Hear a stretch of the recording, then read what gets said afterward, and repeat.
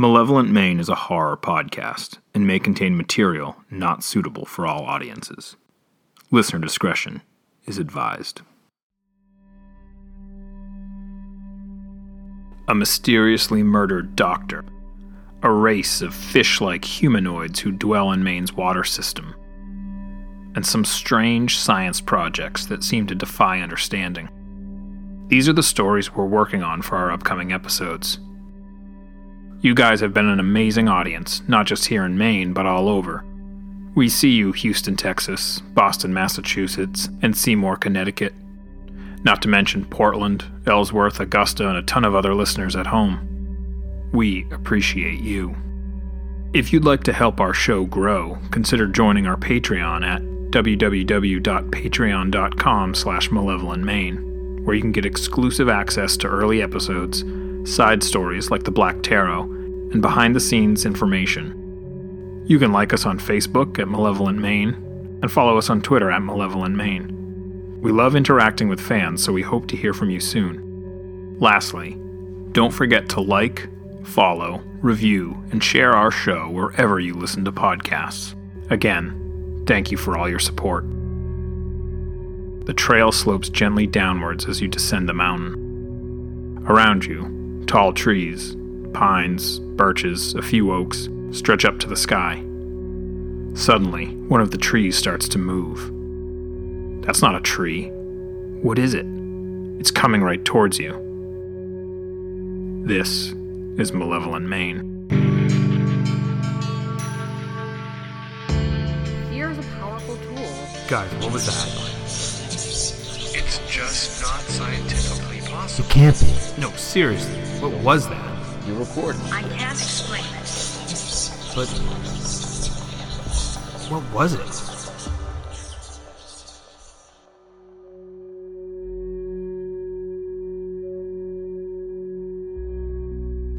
Okay, MMers, we've got a real tall tale for you. This time from the Newry and Hanover region of Oxford County. Specifically somewhere between the Ellis River Road and the Bear River Road. This area is part of the Mahoosic Mountain Range, some of the toughest parts of the Appalachian Trail, not far from the Sunday River Ski Resort. It's a fairly remote part of the state, with seasonal busy times in the winter. It's a great place for a hike or to hang out along the many rivers and streams that cross the area. It's also home to a creature that locals call Stridda Longbody. The creature is described as being incredibly tall, with long, thin limbs. It typically walks on all fours, but can stand and move on just two. Reports have placed it somewhere between 12 and 20 feet tall. Its skin is incredibly pale, nearly snow white. It has glowing bright eyes and a mouth full of jagged teeth. It's been seen stalking among the trees, crossing the road, even looming over several of the homes around the area, usually at dusk or in the dark of night. It seems to avoid people, and has been known to become quite threatening when engaged. As of yet, there are no confirmed deaths caused by this cryptid, but that's been difficult to corroborate. Whatever is stalking the woods north of Sunday River is clearly dangerous, and it is a matter of time before a human encounter ends tragically. Before we continue our story, we at Malevolent Maine want to take a minute to introduce a new member of our team. Since this podcast has started, our primary business, investigating the claims of the paranormal and supernatural, has really taken off. We're getting hundreds of stories each week, between interviewing people, researching stories, and writing reports, not to mention recording this podcast. Things have gotten a little too busy. As you know, we've brought on our producer, Megan Meadows, to handle a lot of the podcast things, but we've also brought a new member into our investigative team. Mark Mercier is joining Malevolent Maine as an intern. If you call the office, you'll probably talk to him first, or if you stop by, you might see him manning our front desk. Mark is going to be handling a lot of our preliminary research as well, and we're lucky to have him on board. Say hi, Mark, and tell us a little about yourself. Hi, I'm Mark. I've always been interested in paranormal stuff, and when I saw Malevolent Maine had an opening, I thought it would be a fun place to work. Thanks, Mark.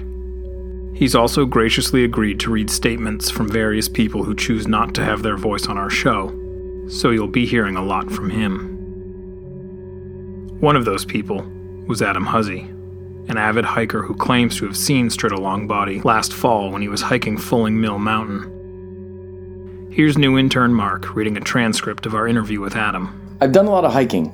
I try to do at least 10 mountains a summer. So I'm coming down Bald Mountain. I got caught in a bit of a rainstorm that just popped up, so I hunkered down for a bit.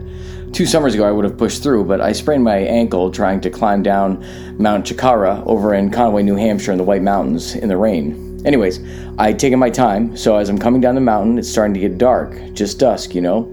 But I decided I really needed to pick up the pace. So I'm coming down the trail, I go around this little bend where there's these big rocks you go between, and bam, that's when I saw it. What Huzzy saw was Stridda Longbody. He said he estimated the creature was around 15 feet tall, though it was hunched over on all fours, walking on its long limbs. He said it had hands and feet, or something approximating them.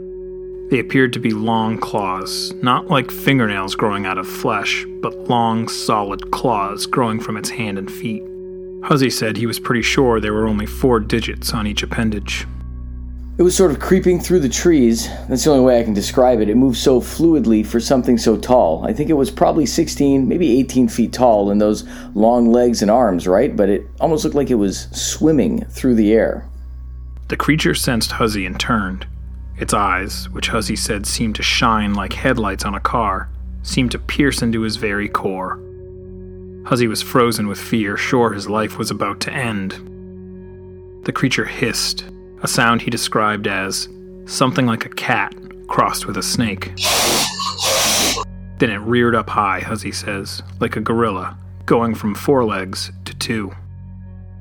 It was massive, its full height on display. Huzzy had known the creature was big, but now it seemed impossibly tall. It was thin, almost delicate, yet still strong, like a birch tree. There was something terrifying in its slenderness, like something that thin should not be that tall, and if that law of nature was broken, then all others could be too. It roared. I mean, it didn't sound like a lion or whatever. You know what it sounded like? Like the T-Rex from Jurassic Park. You remember that movie? It was like that. I mean, not exactly, but that was as close as I could get to describing it. I just froze. I didn't move a muscle. I don't even think I breathed. It just kept roaring, like the sound of the world ripping in half.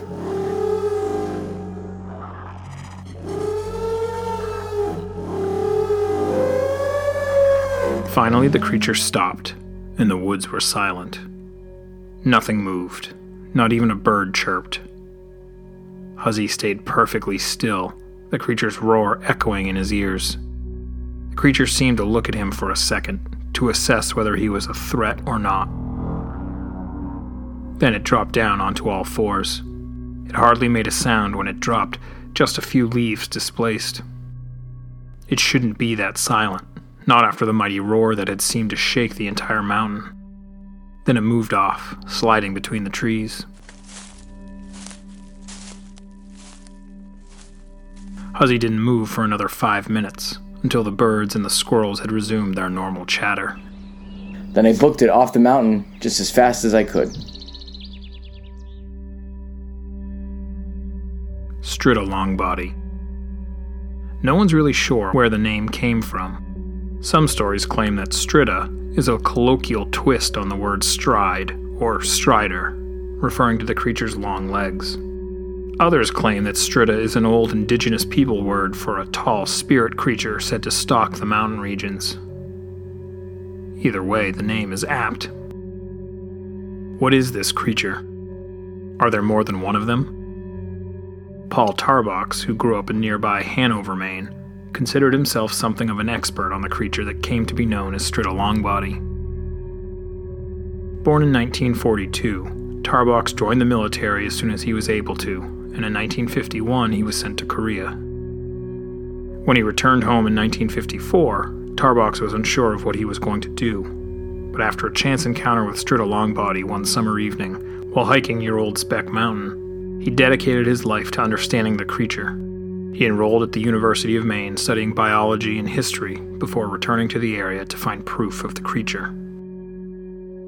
Paul Tarbox died in 2020 from COVID-19. He was 77 years old and already in declining health.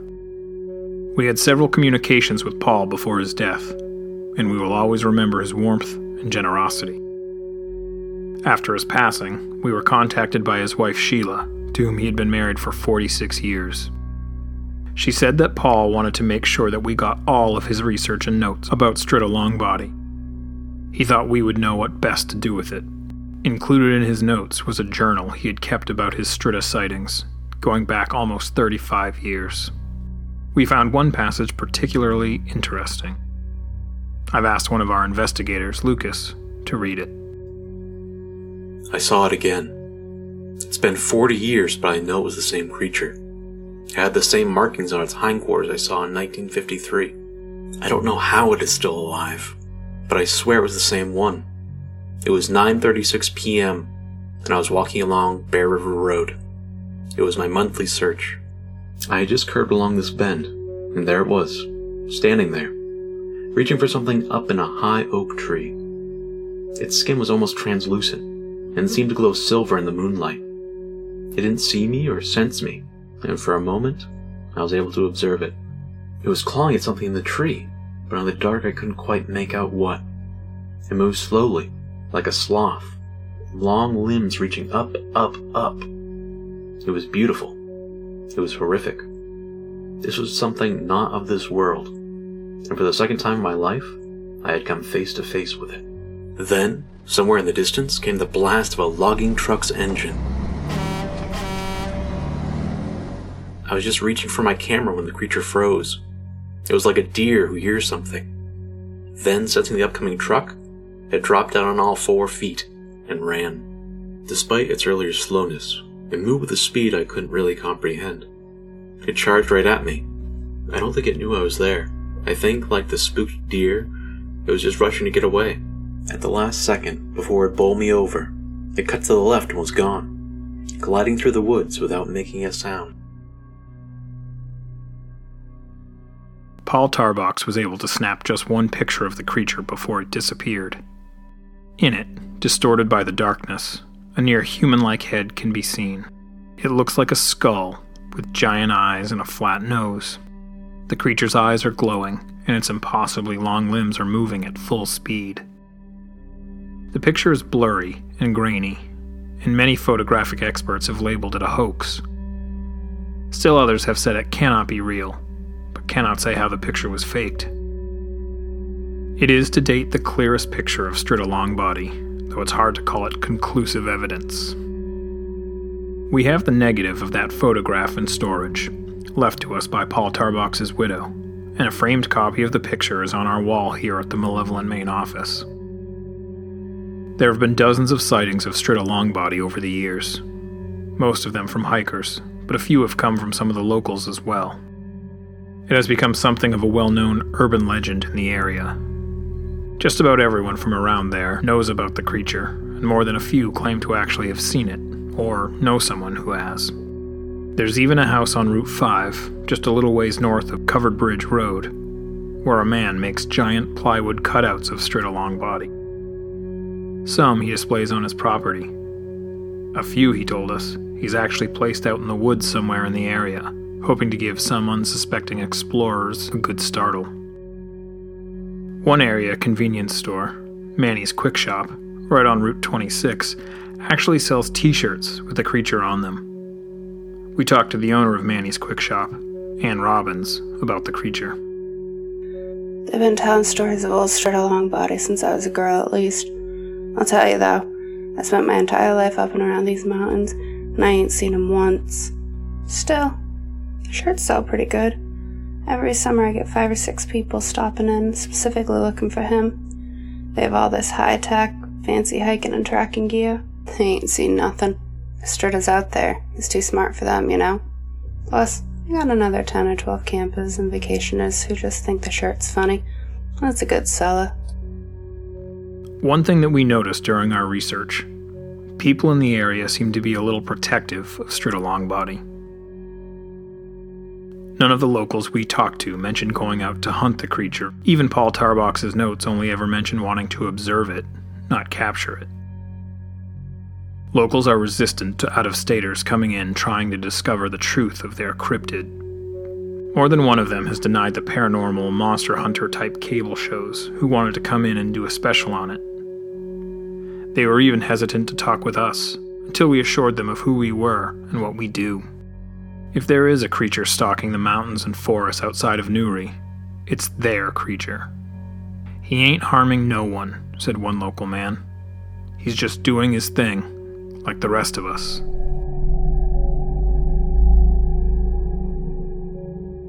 As is often the case at Malevolent Maine, we begin to look outside the state once we've exhausted our in-state resources.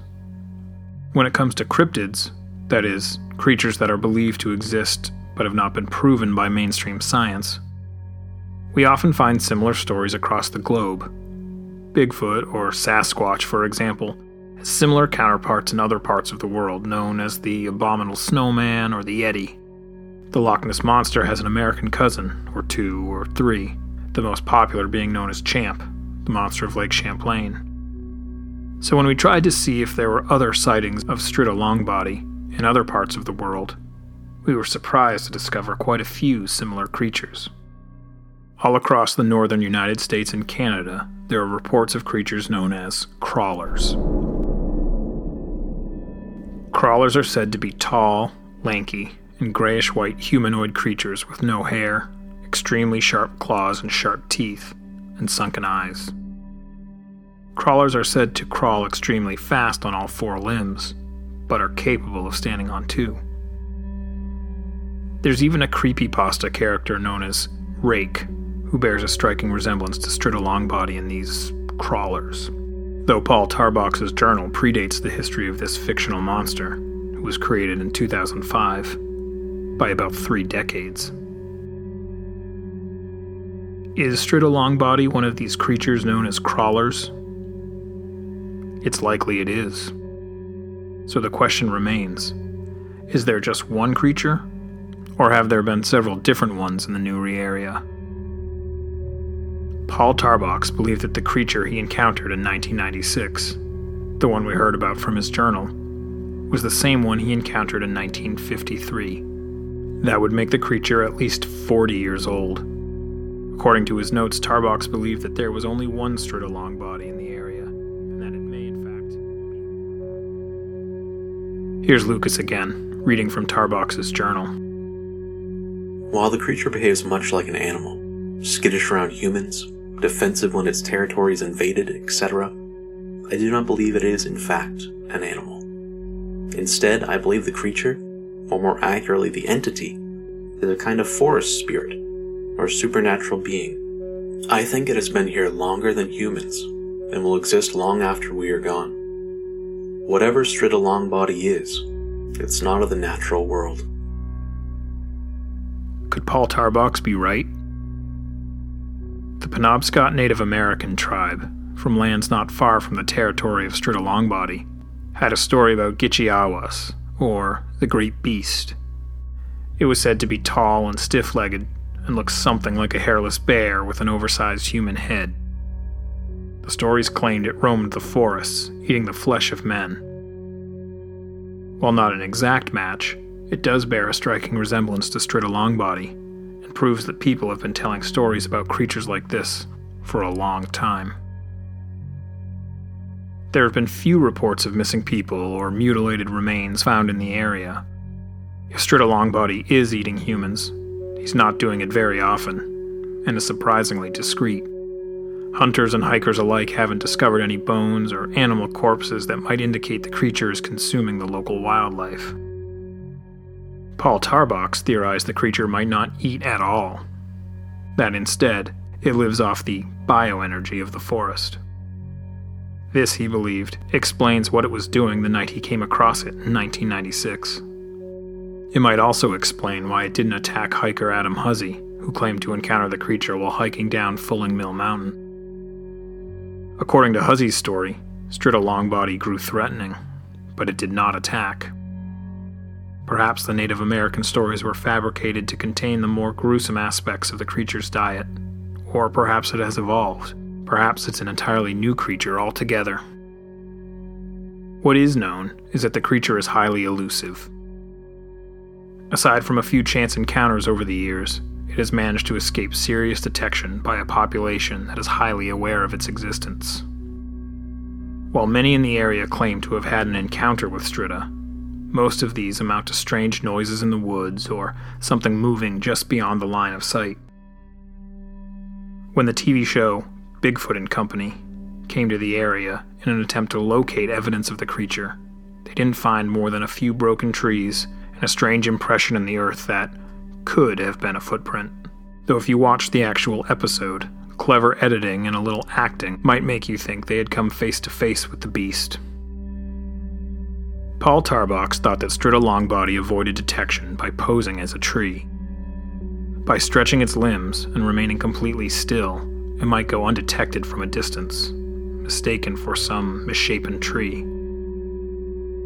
Either way, it's a fact that unlike Bigfoot, Stridda Longbody hasn't left behind many clues of its existence.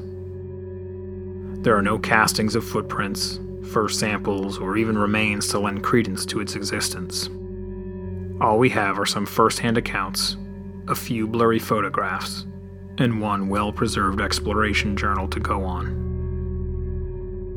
And yet, the legend of Stridda Longbody continues to grow. Each year, more and more people flock to the area in hopes of catching a glimpse. There are numerous internet groups and Facebook pages dedicated to the creature. There's even rumor of an independent, first-person horror video game being developed based on it. As Ann Robbins, the owner of Manny's Quick Shop, told us, he's good for business. What is stalking the forests of the Newry area? We may never know for sure.